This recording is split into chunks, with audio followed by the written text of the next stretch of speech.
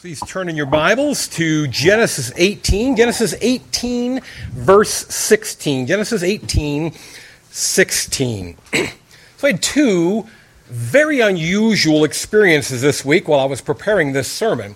The first was the way that the text unfolded during my study. Let me explain that a little bit here. So I've been in the church my whole life, some years, and I've been teaching adult classes and for about 30 years, been preaching now for these past 5 years. I went to a Christian college, I went to seminary. I share that to make this point. It's fairly rare anymore that I am aghast by my study, that I sit there going, wow, I did not have any idea. Oh, every time I study, I learn something new. Every time I study, I'm encouraged in my faith, confirmed in my faith, convicted in my sin. Every time I study, I am blessed. But it's rare that the study leads to a completely new understanding of something. So it was a blessed week. It was an interesting week as I wrestled with this text. A text that for years had been something of a head-scratcher for me. What's it doing here? Why is it here? And this week, the Spirit illuminated my mind and helped me to see how it fits together. So that was certainly an interesting experience. The other unusual experience this week, I spent, 6 to 7 hours on Wednesday prepping the first draft of the sermon, and on Thursday could not find the file.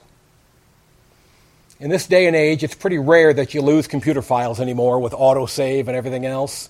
So I take that as a sign the Spirit didn't like my first draft of this sermon, so we're going to hope and pray that this one is acceptable to Him. Let's do that right now. Spirit of God, this text before us is a strange conversation, and it leaves us scratching our heads. But you were there. You remember how this conversation unfolded. You can recall Abraham's tone of voice, the look on his face. You alone can reveal to us the proper understanding of this exchange between God and man. Please bless my efforts that they will be faithful and true to your word and that only your message will be heard. And fill us with knowledge and understanding and wisdom. Let this be instructive in our lives that we might be conformed to the image of the one who saved us, even Jesus, our Lord. Amen. Now, I said Genesis 18:16, and keeping your finger there, I want you to look back at the beginning of Genesis 17. Go back to Genesis 17, verses 1 and 2. I fear that if we don't have Genesis 17, 1 and 2 in our heads, we are going to wander aimlessly in Genesis 18. Genesis 17, 1 and 2. When Abraham was 99 years old, the Lord appeared to Abram and said to him, I am God Almighty. Walk before me and be blameless, that I may make my covenant between me and you and may multiply you greatly. I have never met a person from my parents' generation who cannot recall vividly exactly where they were when they heard that President Kennedy had been killed. Most of us can remember exactly what we were doing on the morning of September 11th, 2001. So can you imagine for a moment that this meeting that Abraham has just had with God would not be clear in his mind, would be seared into his memory in a way that nothing else could possibly be? God spoke to him, appeared to him. There's not one of us that can imagine what Abraham experienced that day. And think about the ways that might have gone down. Did God come with a fearsome, spine-tingling whisper? I am God. I've lost my microphone. There we go. I am God Almighty. Did he come with the clap of thunder? I am God Almighty. Did he let the hills roll with his voice so that it thudded in Abraham's chest? How did he appear? I don't think it matters much. It was memorable no matter how it was done. But more than that, as surprising as this is going to be, I'm going to make the argument that more than the appearance of God, there's something else that is in Abraham's mind. The words of God. The message of God. The content of that meeting is what matters. That's what's spilling around in Abraham's head. Think about what God said to him. Walk before me and be blameless, that I may. So that I can, in order that I might establish my covenant with you. There were stipulations. All that Abraham longed for. That covenant, the promise of offspring, a lot of offspring. It's everything Abraham ever wanted, but it has stipulations. All that Abraham wants seems to hang in the balance. It is impossible to imagine that he was not obsessing over God's stipulations. What does God want of me? What must I do? What does it mean to walk before God? And how can I be blameless? Every day since that meeting, Abraham has been reminded of the covenant.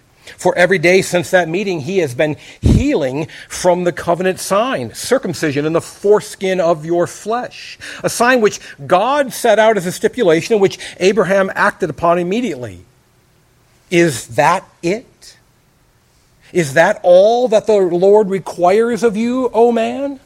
Circumcision? Though many of Abraham's biological descendants would take that view, it's hard to imagine he did. There was comfort in the covenant sign. It was implemented. He was marked. He was Yahweh's chosen man. But still, Yahweh, I want to walk before you. That was an interesting sound. Oh my. We have a creature in our drop ceiling. Let's hope it stays up there. It's going to be a challenge, but I'm going to ask you to ignore it and let's pay attention to God.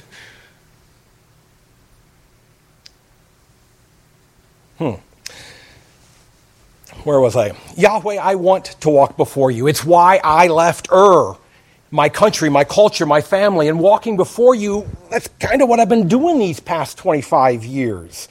Going where you tell me to go, worshiping you, calling upon your name, tithing to your priest Melchizedek. Yahweh, I want to walk before you and be blameless so that you will establish your covenant with me, so that you will make my name great, so that you will make me the father of many nations, and so that all the peoples of the earth will be blessed through me. Lord, you didn't repeat that last week when you were here. Back in 17:1 and 2, you left that out. Is that significant? Are you no longer going to bless all the peoples of the earth through me? Why is that not repeated? Could you forget a meeting with God? Could you forget if all the longings of your heart, all the desires of your life hung on some stipulations? Could you possibly set those out of your head and put them aside for even a moment? That's why I wanted to go back here. Because while a fair amount of text has passed, not a lot of time for Abraham has passed. And the conversation that's about to unfold is rooted in that conversation. Those are the words echoing through Abraham's mind, and they need to be the words echoing through ours. Walk before me and be blameless. Now back to this text, 18:16, chapter 18, verse 16. Then the men set out from there. These men are the mysterious visitors that we met last week. In the next scene, in chapter 19, we learn that two of them are angels. The third has already identified himself as the Lord himself, as God. And they looked down toward Sodom. Abraham lived in the highlands, Sodom was in the valley below, but the moral implication is probably intended. They looked down on Sodom. And Abraham went with them to set them on their way. The Lord said, "Shall I hide from Abraham what I am about to do? Seeing that Abraham shall surely become a great and mighty nation, and all the nations of the earth shall be blessed in him." There it is. There's that detail that was left out in 17:1 and 2. The Lord here is either speaking to these angels before they've left, or it's something of a soliloquy. He's just thinking out loud. Either way, it's meant for Abraham to overhear, and by extension for us to overhear. And what does Abraham hear? Among other things, that in him all the nations of the earth are to be blessed. How, Abraham has to be asking, is that going to happen? Verse 19, "For I have chosen him, that he may command his children and his household after him to keep the way of the Lord by doing righteousness and justice, so that the Lord may bring to Abraham what he has promised him, so that the Lord may," again, a stipulation, a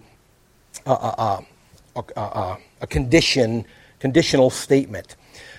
But here we get a little bit more, that they would be doing righteousness and justice. Now a bit more of this concept of what it means to walk before the Lord and be blameless is filled in. Abraham is reminded also that he is to pass these things on to his offspring.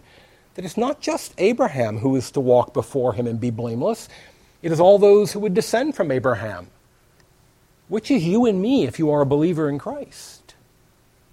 The praise song this morning did a beautiful job. What's the lyric in there? One star he saw has been lit for me. That is the New Testament concept. It is not the biological descendants of Abraham that are Abraham's, but those who are of the faith of Abraham. In other words, what Abraham learns here, he's to pass on to his offspring. In other words, we're to learn it. It's a lesson for us. Picking up in verse 20, "Then the Lord said, because the outcry against Sodom and Gomorrah is great, and their sin is very grave, I will go down to see whether they have done altogether according to the outcry that has come to me, and if not, I will know." God never metes out his punishment arbitrarily. Genesis goes to great lengths to emphasize that the all-knowing God still investigates things. He goes down to Eden before he passes judgment on Adam and Eve. He saw all the evil on the earth before he flooded it in the time of Noah. And here he investigates the accusations against Sodom. The point is not that God doesn't know things and needs to learn them. The point is to illustrate to us that God does not issue punishment that is unjust or undeserved. He is patient with his punishment, but when it comes, it is well earned. Verse 22, "So the men turned from there and went toward Sodom, but Abraham still stood before the Lord." If you are one inclined to make notes in your Bible, this is a place to make such a note. Draw a double-headed arrow. Take the name of the Lord and take the name of Abraham and switch them. Reverse them. The oldest manuscript evidence available suggests strongly that the most probable reading of this text is as follows. "But the Lord still stood before Abraham." This is so important that I've noted it in the bulletin on page 13, if you'd like to look at that note. The Lord still stood before Abraham. That is a shocking and stunning statement. And it is easy to imagine how in the centuries some copyist thought he was protecting the glory of God, thought he was doing God a favor, correcting the text and switching those two. Because in the language of a court, the one who does the standing before is subservient to. We stand before the judge in a court. The judge is in control. The judge is the authority, and we are under him or her. But God stood before Abraham. That's why it's so shocking. The Lord still stood before Abraham. But when we see that that's how it should be, then the rest of it begins to make more sense. For there is another shocking thing about this text. It is the first time that a human initiates a conversation with God. Oh, God has spoken with many people already in Genesis, but never has the human initiated that conversation. Why was Abraham so free? Why did he feel like he could speak to God in that way? Why did he think that he could challenge God's justice? It's because God prompted him to do so. The divine presence, the theophanic character standing before him, took a position of deference to Abraham. By his body language, by his position, showed him, Abraham, it's your turn. I've told you what I intend to do. Now, what do you think about it? And so we read this in verse 23. Then Abraham drew near and said, will you indeed sweep away the righteous with the wicked? Suppose there are 50 righteous within the city. Will you then sweep away the place and not spare it for the 50 righteous who are in it? Far be it from you to do such a thing, to put the righteous to death with the wicked, so that the righteous fare as the wicked. Far be that from you. Shall not the judge of all the earth do what is just? And the Lord said, if I find at Sodom 50 righteous in the city, I will spare the whole place for their sake. It's worth pausing here. There are plenty of examples in the Scripture where the righteous do suffer along with the wicked. When Jerusalem was flattened, it was not because of Jeremiah's sin, but Jeremiah still suffered. Many righteous people suffer because of the wicked around them. That cannot be the point of this. This is not ultimately about God's justice. Oh, it does make references to God's justice. But ultimately, finally, there is something else in view here. And it's Abraham's response that we need to be looking at. Abraham answered and said, behold, I have undertaken to speak to the Lord, I who am but dust and ashes. Suppose 5 of the 50 righteous are lacking. Will you destroy the whole city for lack of 5? And he said, I will not destroy it if I find 45 there. Again he spoke to him and said, suppose 40 are found there. He answered, for the sake of 40 I will not do it. Then he said, oh, let not the Lord be angry, and I will speak. Suppose 30 are found there. He answered, I will not do it if I find 30 there. He said, behold, I have undertaken to speak to the Lord. Suppose 20 are found there. He answered, for the sake of 20, I will not destroy it. Then he said, oh, let not the Lord be angry, and I will speak again but this once. Suppose 10 are found there.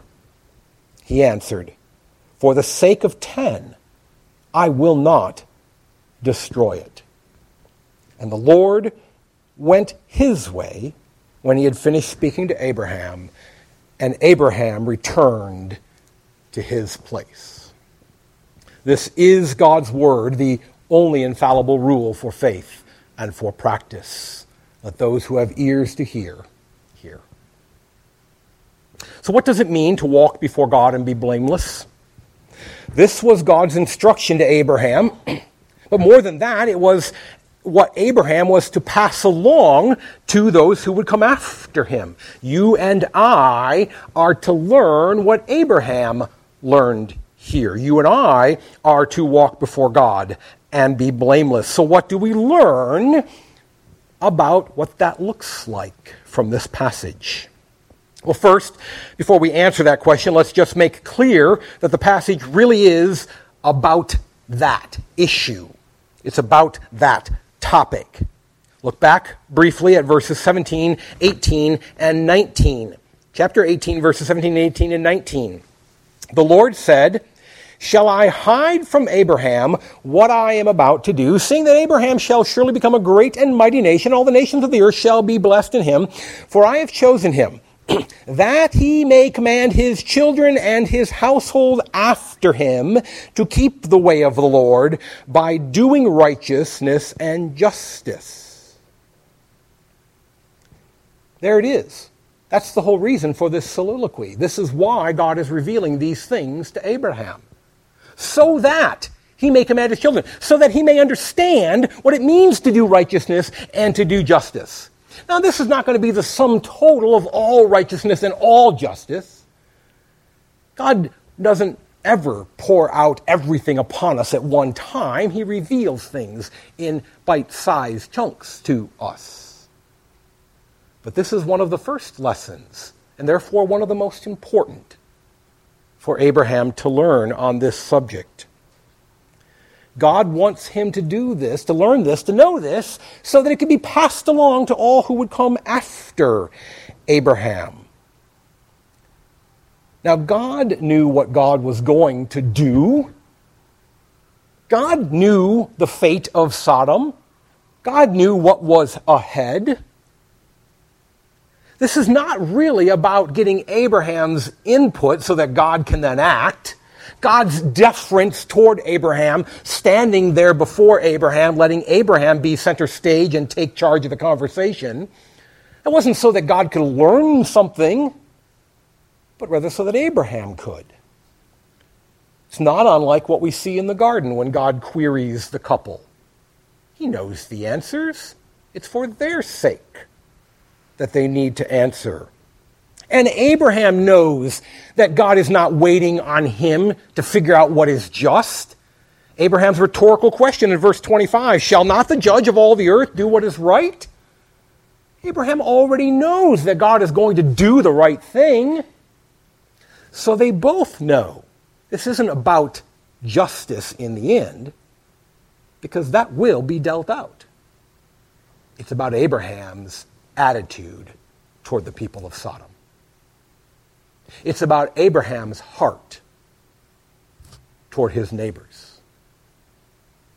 Love God, love your neighbor.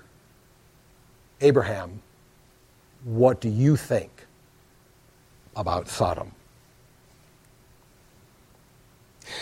This comes through, perhaps, most clearly there in verse 22, as I've already said. The Lord stood still before Abraham. This passage is often presented as a passage on prayer, and it does say something about prayer. And my placeholder tentative sermon title last week in the bulletin was Intercession. But as I wrestle with this more, I realize that ultimately, finally, this really isn't so much about prayer. Yes, Abraham is praying. Yes, he is asking for something from God. Yes, this is a prayer. But it's principally about Abraham's attitude in that prayer. How Abraham, what Abraham wants in that prayer. The second thing we need to address is the "that" clause, the stipulations of the covenant. Had Abraham failed in this test, would the covenant have failed? God says to Abraham, "Walk before me and be blameless, that I may establish my covenant." If Abraham failed in this test, would the covenant have failed? Yes. Yes. It's clear from the text that Abraham he has to handle himself rightly. Now, many of us are dumbfounded by that. I personally am shocked at the number of preachers I've heard preach, writers I've read, who say that the Abrahamic covenant was unconditional. I find that hard to accept. After all, we've seen a couple weeks ago, the condition of the circumcision that's in the covenant. And how God himself says in chapter 17, verse 14, any uncircumcised male who is not circumcised in the flesh of his foreskin shall be cut off from his people. He's broken my covenant. There's clearly a condition, a stipulation.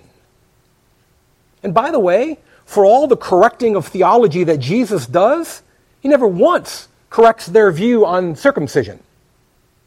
In fact, in all the Gospels, circumcision is mentioned 3 times. One time, Jesus uses as an illustration about what is righteous on the Sabbath. The other 2 times, Luke makes sure we know that John the Baptist was circumcised on the 8th day. And Luke makes sure we know that Jesus was circumcised on the 8th day. So that we would know that he was a covenant keeper. So that we would know that he was righteous in the eyes of the Lord. Absolutely there's a condition. And another one is, walk before me and be blameless. If Abraham fails this test, the covenant fails. And by the way, the author of Hebrews picks this up in chapter 8 of the book of Hebrews, where he talks about the fact that the weakness, the fault in the old covenant was the people it depended on. The old covenant system could never hold up because it rested on humans who constantly failed it. The author of Hebrews admits that this covenant structure has that fatal flaw. So how can we say that salvation is entirely of God, and yet somehow Abraham's response to this test matters? Human illustrations are always a bit risky, but I'll give this one a shot. Consider the good father in the classic sink or swim scenario. A good father does not take his young child to the end of the dock. A child who is too young, who is physically not able yet to do the necessary things involved in swimming, or a child who has perhaps had an accident and is in a cast. What kind of good father would take a child in a cast and throw them off the end of the dock? A good father, though, knows his child, knows whether or not he or she will swim, knows they're ready, and knows they need to know, and throws them in. And they're going to swim. Does the swimming matter? Yes, it does. Does the stipulation matter? Yes, it does. Was the covenant ever in doubt? No, it was not. It does not depend on Abraham in and of himself, but the good heavenly Father knows the work he's doing in Abraham, knows the degree to which he has prepared him, strengthened him, brought him along. It is, after all, God who works in and through us. Even the faith that we talked about several weeks back in chapter 15 isn't ultimately from us. It is a gift of God. So what Abraham does in this moment absolutely matters. But the outcome is never in doubt. For God has already marked him as his man. The sequence of events is not accidental. That the covenant sign of circumcision is in place first, irrevocably marked as God's covenant man. And now the loving Heavenly Father takes this young child, Abraham, to the end of the dock and tosses him in, knowing full well he can swim. Because he's prepared him to swim. Because he's equipped him to swim. Because he's created in him the ability to swim. Not because Abraham is inherently somehow able to do righteousness, but because the God of righteousness is his God and is enabling his obedience.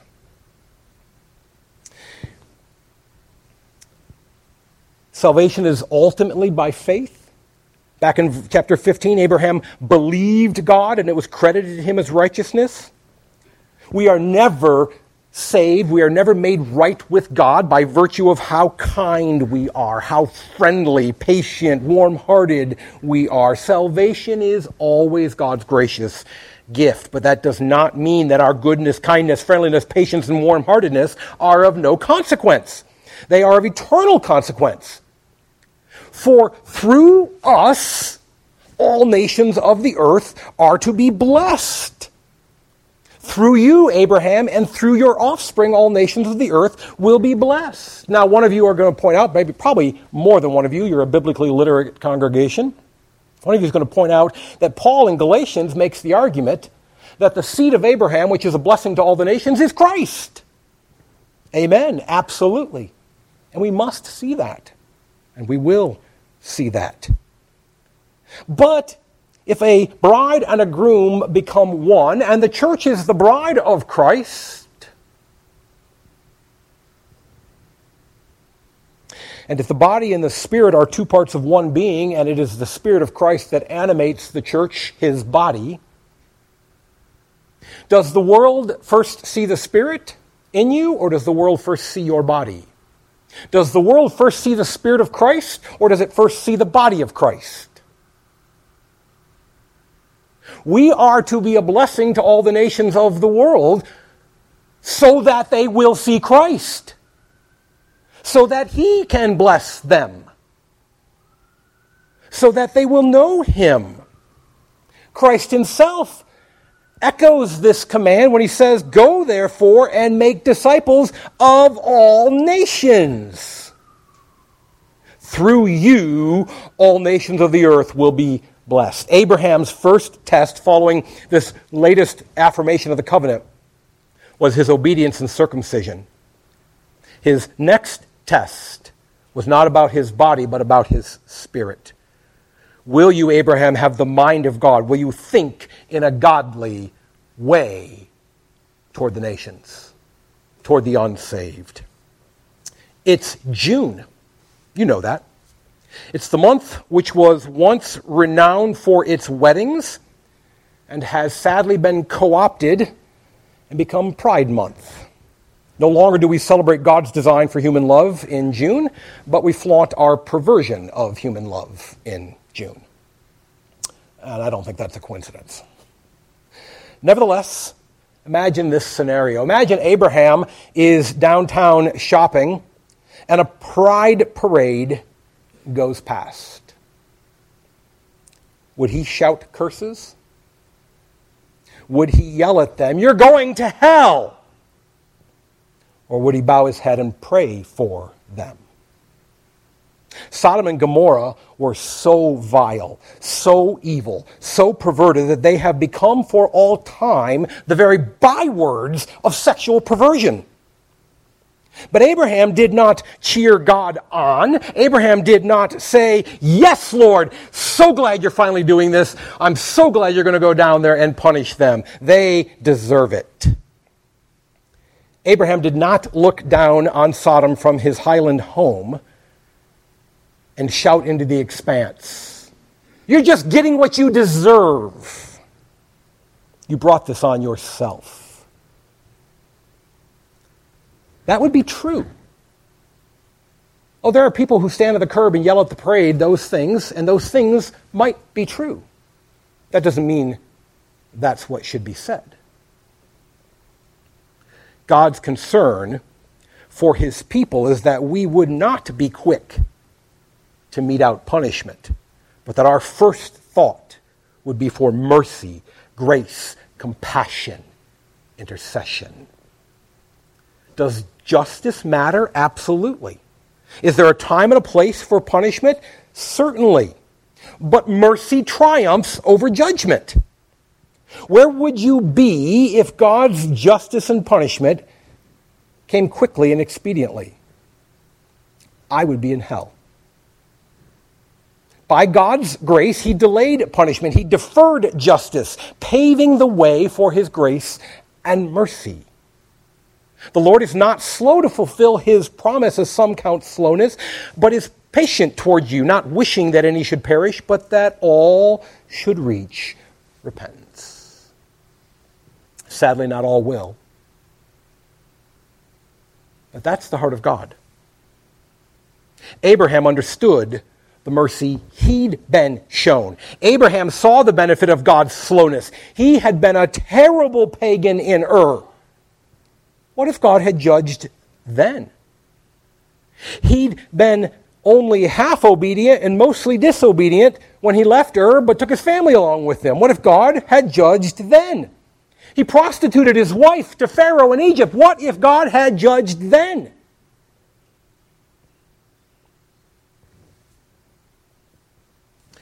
He fathered a child. He disbelieved God and fathered a child by a slave girl who probably had no say in the matter.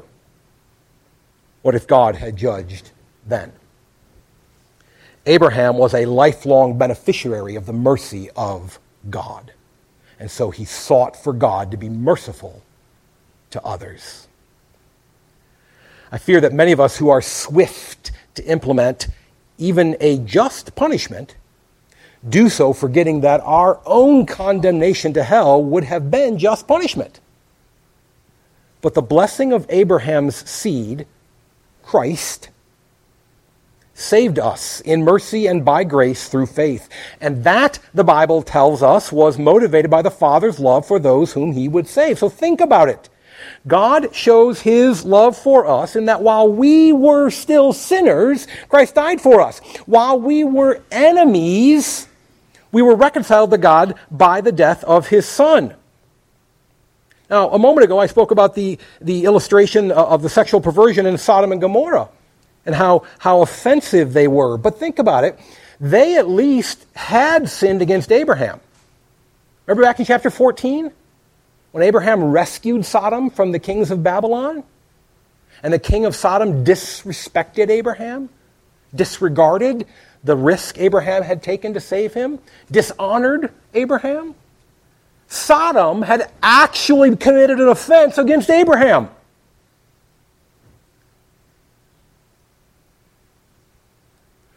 But the Pride Parade has committed no offense against you or me. Their anger is directed at the God who created them, not at us.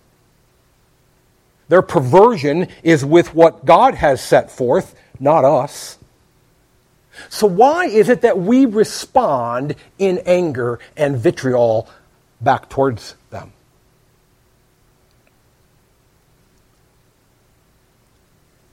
Sodom was a vile place that had actually sinned against Abraham.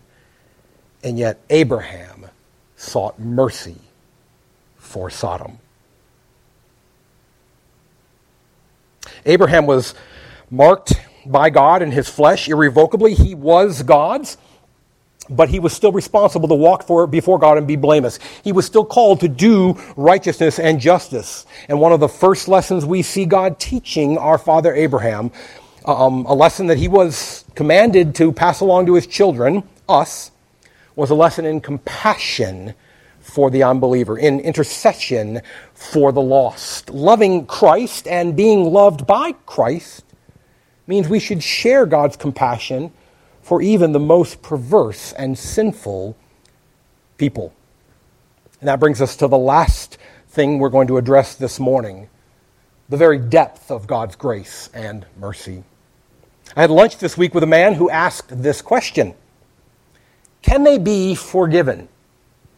Now, we were talking in the conversation about all manner of sinners. We talked about mass murderers. Can they be forgiven? We talked about atheists. Can they be forgiven? We talked about Muslims. Can they be forgiven? We talked about Buddhists. Can they be forgiven? And of course the answer is yes, yes, yes, yes. That's the depth of God's mercy, which Abraham explores in this passage. God, what if there are only 50 righteous? Why 50? Most scholars think that would have been about 10% of the men in a typical town back then. So if a tithe of the city is righteous, if there's a tithe that's faithful to you, Lord, but what if 10% of the 50 are missing? And God says, I would be merciful. And God, would you show mercy if there were only 40? I will be merciful. What if there were only 30? I would be merciful. What if there are only 20? What if there are only 10? Why does Abraham stop at 10? No one knows for sure, but most commentators suggest this, that in the ancient Near East, 10 was kind of regarded as the minimum number for a community, or whatever that community might be. You may be familiar that later in the scriptures we see this idea that in order to establish a synagogue in a town, there had to be 10 Jewish men in order to establish the synagogue.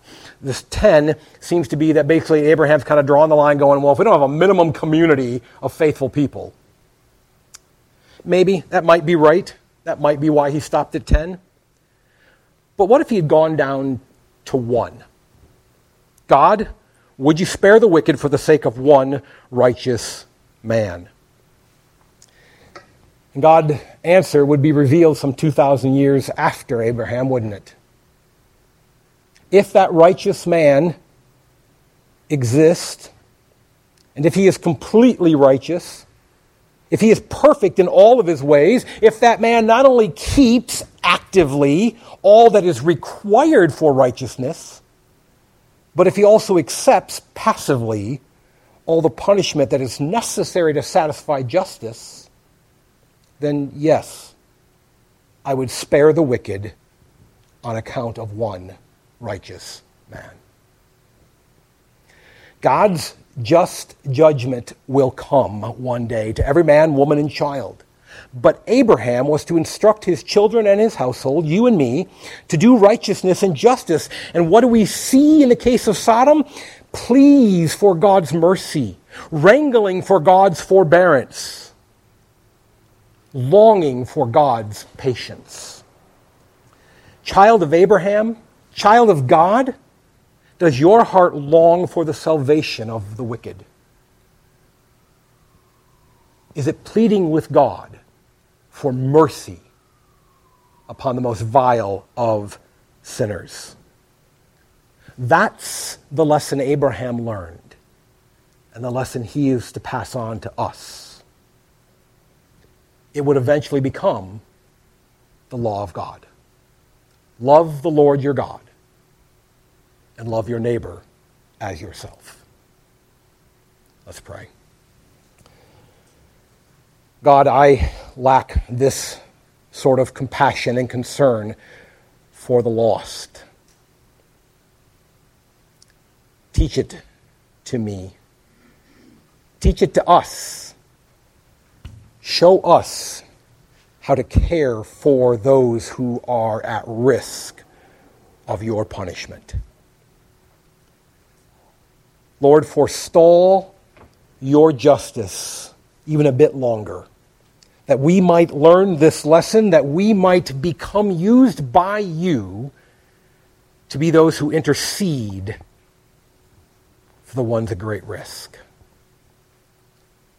Let us be a church that desires to reach the lost, desires to bring them in to obedience and faithfulness to Christ, that by your word proclaimed through us, many might repent and believe Jesus, and so have your wrath averted, that they might bask in your mercy and grace for all of eternity. We pray this in your name. Amen.